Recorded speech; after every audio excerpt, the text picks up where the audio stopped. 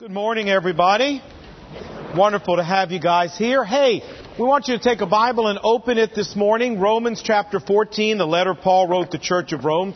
You know, in John chapter 13, Jesus said these words. He said, "By this will all men know that you are my disciples, if you love one another." And we have a contemporary song today that's put this into verse and said, "They'll know we are Christians by our love."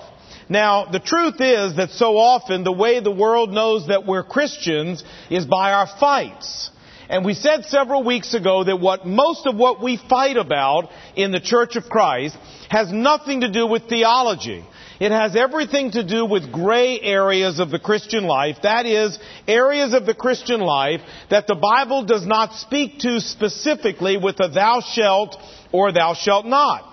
And what happens is we as Christians develop very strong opinions and very strong convictions on one side or another of these gray areas.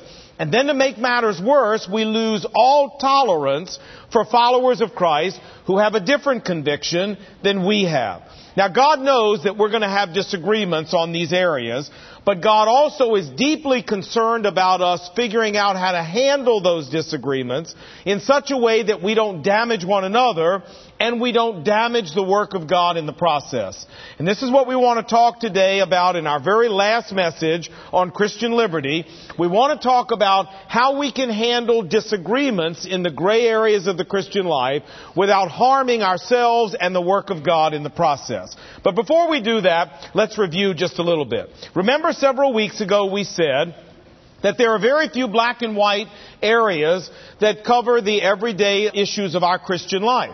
Very few thou shalts and thou shalt nots. Most of our everyday Christian life falls into the gray areas. So, for example, drinking and dancing and playing cards and going to movies and listening to secular music, smoking cigars, having tattoos, nose rings, earrings, belly button rings, wearing bikinis, whatever. There's no thou shalt or thou shalt not anywhere in the Bible for these issues. And we learn that God has given us Christian liberty when it comes to these gray areas in the Christian life. We also learned that God has two categories of followers of Christ when it comes to these gray areas. You and I are one of these two categories when it comes to every single gray area we've mentioned and beyond. Category number one, the Bible calls the strong brother or the strong sister.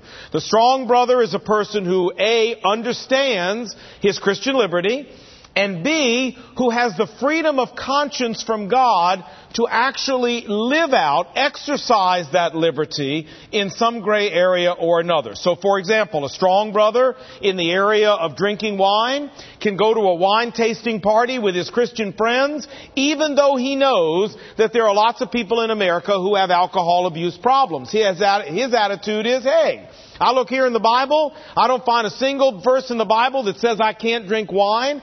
And you know what? As long as I drink it responsibly, as long as I drink it in a way that doesn't dishonor God, then what difference does it make if other people drink it differently? You know, I can exercise my liberty here and I feel perfectly right before God about it.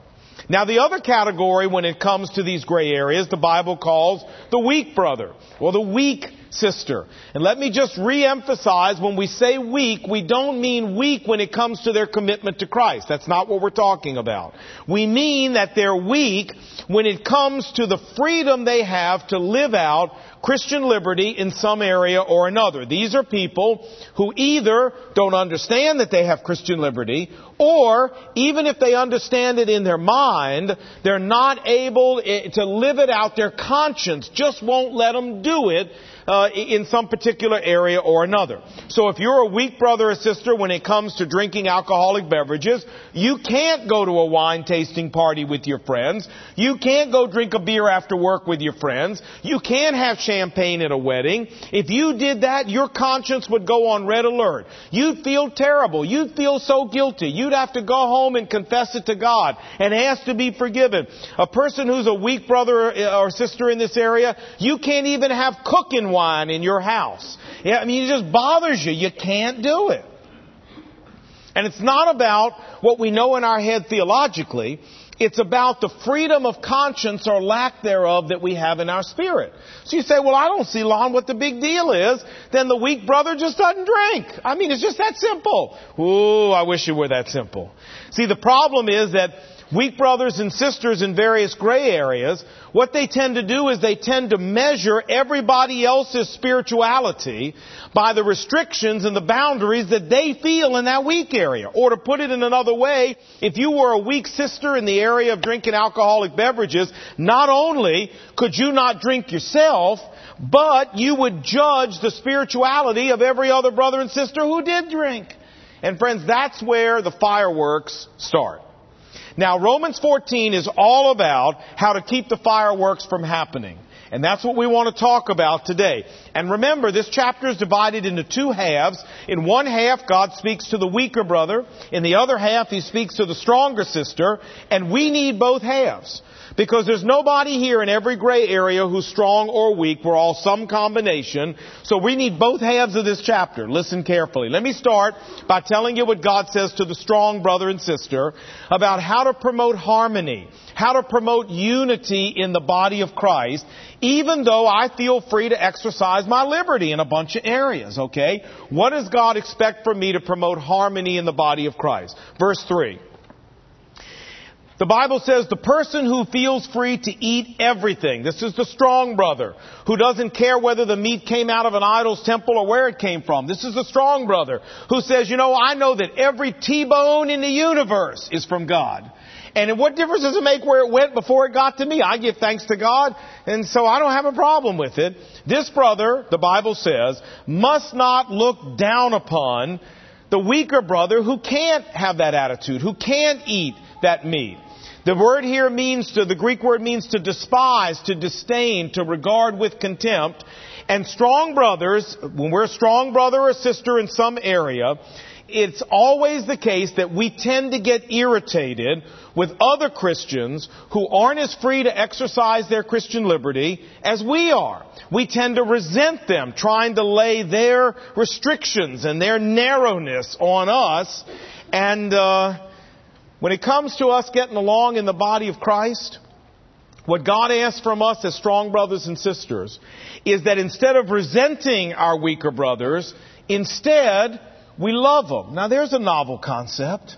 We love them. Look, Romans chapter 15, verse 1. It says, we who are strong ought to bear with the failings of the weak and not to please ourselves. And the way that we expressed that love and that deference, that concern for our weaker brother, the Bible says, the way we promote harmony in the body of Christ, in spite of the fact we feel liberties in certain areas, is by being willing to limit our liberties for the sake of our brothers. Now, there are two situations here in this chapter where God expressly says to those of us who are strong brothers and sisters, I want you to consider limiting your liberty. Situation number one is situations where we can protect weak brothers and sisters from spiritual harm. Now, a little bit of this is review, but we're going to do it anyway. 1 Corinthians chapter 8, verse 9. Be careful that the exercise of your liberty doesn't become a stumbling block to the weak. For if anyone with a weak conscience in some gray area sees you exercising your liberty in that gray area, that person may be emboldened to do the same thing and may be destroyed by the way you exercised your liberty. When we sin against our weak brother and wound his conscience in this way, we sin against Christ. You say, well, I don't understand. What's he talking about? Well, maybe you invite a Christian sister over to your house who's just getting over a gambling addiction. And as soon as she gets there, you break out the poker chips and sit down and convince her to play a little poker with you. Well, she may go home and have to confess that to God and ask to be forgiven. Her conscience may be striking her to death. Or, by doing that, it may reopen the door to gambling in their life, in this person's life. Friends, when we do this, we abuse our Christian liberty. We're not looking out for the welfare of our brother or sister. Or maybe we invite a Christian brother over our house who's going to Alcoholics Anonymous, and we know that. But we sit down to watch the game and we break out the beers and we invite him to have one. And he feels like, well, gosh, I'm sitting here, got all these people drinking. I don't want to seem like I'm not part of the gang. So he drinks a few beers and at the next AA meeting has to stand up and confess that as a failing or worse. This opens up his life for a resurgence of a drinking problem. This is abusing our Christian liberty. Romans 14 verse 15, do not, by the exercise of any Christian liberty, damage your brother for whom Christ died. You say, well, why should his issues limit my liberty? Well, we just read Romans 15. Because God didn't put us here to please ourselves. God put us here to bear with the failings of our weak brothers and sisters.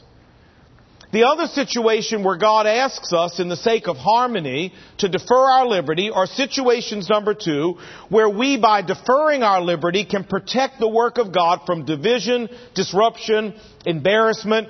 Verse 19 for chapter 14. Let us therefore make every effort to do what leads to peace in the body of Christ and mutual edification. Do not destroy the work of God for the sake of some Christian liberty. Friends, is it worth damaging a church over your right to drink a beer? Is it worth damaging the work of God over playing a game of gin rummy or going to the movies or wearing a bikini? God says no.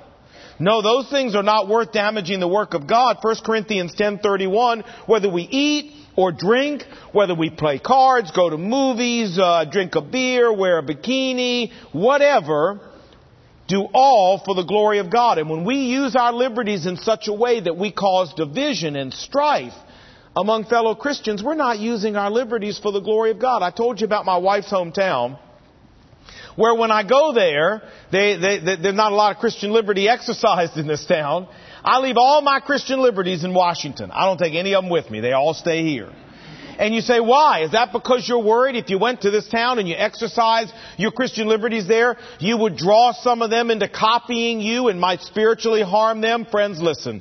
These people are intractable. I'm not drawing them into anything, believe me. They are not moving. They are set in stone with what they believe. No, that's not why I leave my liberties here. I leave my liberties here because I realize for me to go there and exercise them would upset these people. It would cause a breach in our friendship, a breach in our fellowship as Christian brothers and sisters. It would polarize them. It would scandalize them. This is not using my liberty in a way that promotes the glory of God. So I leave them here in town. Did you realize that the members of our pastoral staff team here in Washington are prohibited from driving certain kinds of automobiles? You say, what are you talking about? No, that we have an internal policy that doesn't allow us to drive certain kinds of cars. We're not allowed to drive BMWs, Mercedes, Jaguars, or Porsches. You say, that's the dumbest thing I ever heard of in my life. No, it isn't. We don't drive them because we know what you would say if we did. What you would say is, how much are we paying these people that they can drive automobiles like this? What are we doing? Say, I would never say that. Oh, yes, you would. Oh, yes, you would. You talk about it over dinner. Yes, you would.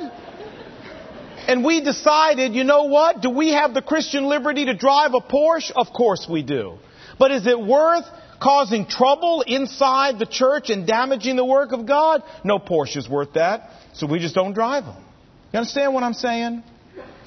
They say, but Lon, wait a minute. There's got to be a limit here. I mean, if you let people decide what you're going to do and not do, you wouldn't even get out of bed because some people wouldn't like how you did that. I mean, there's got to be a limit somewhere, doesn't there? Of course. I got a letter, and as you might imagine, I've gotten a lot of letters in the last several weeks. I mean, I never knew anybody was listening that closely. But it's, my mailbox is full. Anyway, this is what this one young man writes. He says, Lon, you spoke about a town where you felt fortunate not to live because to do so would mean to give up many things. Well, I hate to be the one to tell you, but that town is also the Washington metro area if you meet enough people. I had a person tell me that because I said gosh, what I really meant was God, and therefore I had taken the Lord's name in vain. Gosh, that's not what I meant at all, he said. If we are to change every time somebody's offended, then who are we? I mean, what percentage of offended people do we need to listen to? I hope you'll cover this in your series. Why is it that we only need to be concerned about those who see things in black and white? Some of us walking in the gray areas need support too. Well, all right. I hear that. Now, that's a good letter. Yeah, now, I want to cover this, and with this we're done talking to the strong brother today. He's absolutely right. At some point in our lives, we have to draw a line and say, okay, that's as much as I feel comfortable limiting my liberty. That's as far as I'm going in this particular case. And you say, well, Lon, where is that line? Friends, I can't tell you. Because even where you draw that line is a matter of Christian liberty. God says you draw it wherever you and I feel together we should draw it. And it won't be the same as everybody. I mean, two of us could be in the very same situation and we could draw that line a little differently. Yes, it's okay to draw that line and say, okay, enough is enough. But on the other side of that line, there should certainly be things that we're willing to defer rather than damaging people and hurting the work of God. Now, I want to move on to talk to the weak brother, because so far y'all have escaped. Those of us who are weak in certain areas, we haven't really talked much at all. And you know, this idea of promoting harmony in the body of Christ is not just a one-way street. It's not just about strong brothers limiting their liberty. There's a side for the weak brothers to play. And it's all found in Romans chapter 14, verse 3. Here's what it says.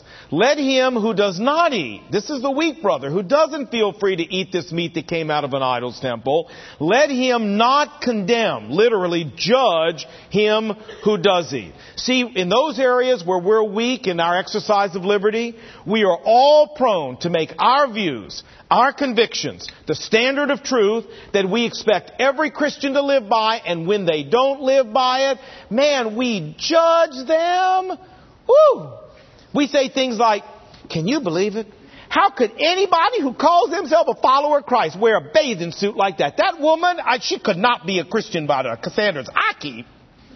Can you believe that man, that music he listens to? How can anybody be a Christian and listen to music like that? I don't see how God could ever use those people. Those people are compromisers, they're liberals, and they're the reason revival has not hit America. Right over there, you're looking at it. So I've never said that. Well, you've thought it. Yes, you have. We all have. And friends, this kind of thinking, this kind of judgment on other people is what causes so much conflict and so much polarization in the work of God. This is what causes churches to split. This is what causes friendships to break up. This kind of judging of other people. In fact, the hardest thing for a weak brother or sister to do is to accept the fact that God can actually use somebody who feels more liberty than they do. They have a very difficult time accepting that. So let's say that you feel that you just really feel strongly about the fact that drinking alcoholic beverages is just wrong, that Christians just shouldn't do that. You don't see how God could ever use somebody who did this, and you go over one night to your small group leader's house for your small group meeting, and you open the fridge to get a Coke, and there sitting in the refrigerator is a 6-pack of Budweiser. What do? Do you shriek? Ah! Do you leave the house and say, I'm not going to be in a small group with somebody that's got beer? Because God can't use anybody who's got beer in their refrigerator. What do? Do you just talk about it all over church? What do? Do you know what I saw in his refrigerator? You will not believe what I saw in his refrigerator. I'll give you 3 guesses. Has horses that pull them. I'll give you 3 guesses. Now, what do? Well, let me sum up what God says we should do. It's right here in this chapter, verse 4. It says, who are you to judge somebody else's servant? Verse 10. Why do you judge your brother? Verse 13, therefore let us stop passing judgment on one another. You want me to sum up what God says our response needs to be? Knock off the judging. Cut your brother some slack. And you say, well, why should I? God gives 3 reasons right here in this chapter. Number 1, because the strong brother deserves the benefit of the doubt. I mean, verse 6 says, he who eats meat, he who exercises a liberty, does so as unto the Lord, for he gives thanks to God in doing it. Hey, the reason you don't drink any alcoholic beverages is because you really believe that this is what's pleasing to God and you're doing what's right before God, correct? You say, sure. Okay, well, why can't you grant to him that he can drink beer with the very same attitude and say, I think I'm all right before God. I think this is okay and pleasing to God, and I'm trying to do what's right before God. Why can't we grant somebody the benefit of the doubt? You say, well, what if he really is a compromiser? Well, all right, reason number two. Reason number two is God will judge that strong brother if he really needs to be judged. Hey, verse 4 says, who are you to judge somebody else's servant? That strong brother who's drinking that beer is not your servant. And it's not your job to judge him. He's God's servant, and if there's any judging to be done, God will do it. And friend, reason number 3, besides, you and I have got a much bigger job to worry about, and that is reason number 3, don't forget, God says, I'm going to judge you too. Verse 12, so then, as a follower of Jesus Christ, each one of us will give an account of himself to God. He didn't say we'd give an account of our Christian brother. When you and I stand in front of Jesus, he's not going to discuss with us what was in the refrigerator of that small group leader. He's not interested. He's going to discuss what was in our refrigerator and in all the other parts of our life. And so we don't have time to go around judging our brothers. Folks, you and I have a full-time job just worrying about ourselves. Hey, anybody who's raised more than one child understands this principle. They come to us and they go, she did this and he did that. How come they got to do this and you did this for them and you didn't do this for me and I didn't do that and they got to do that and I didn't get to do that. Ad infinitum, ad nauseum. You know what I'm saying. And what do we say? What do we say to these children when they come to us like this? We say to them, don't worry about your brother and your sister. You worry about you. That's exactly right. Now, how come we understand that principle so well when it comes to our children and we don't understand it when it comes to our Christian brothers and sisters? Friends, God says you worry about you. That's a full-time job. You worry about you. You don't have time to worry about them. And the good news is you're not going to have to give an account for them. What they do is between me and them. You worry about you.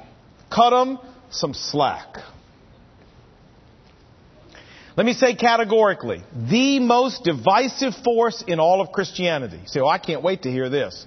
The most divisive force in all of Christianity is an immature, weak brother who walks around laying judgments all over everybody, polarizing the work of God everywhere they go. Is it okay to be a weaker brother? Of course it is. We all are. Is it okay not to have certain Christian liberties in certain areas that we feel okay exercising? Of course.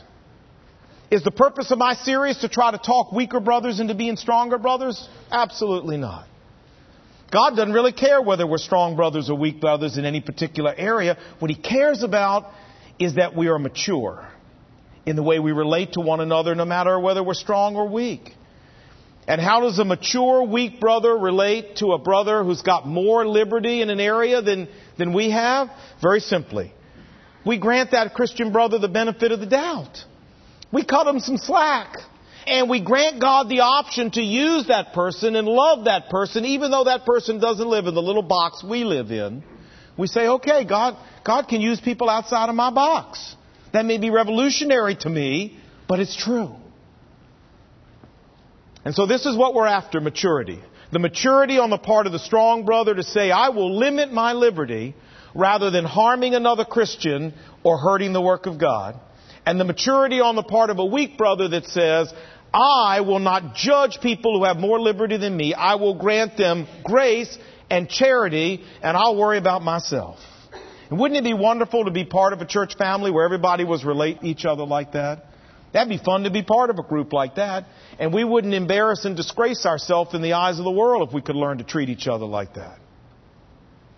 I want to close by telling you the story of two men, very different, on the ends of the spectrum, who learned this very important lesson. The name of one of them was Ezra. The name of the other guy was Nehemiah. They're both in the Bible. And they both had the same task from God, which was to escort Jewish people back to Jerusalem a generation after they had been taken captive by Nebuchadnezzar, king of Babylon. Now, here's what Ezra did. Verse 22 of chapter 8.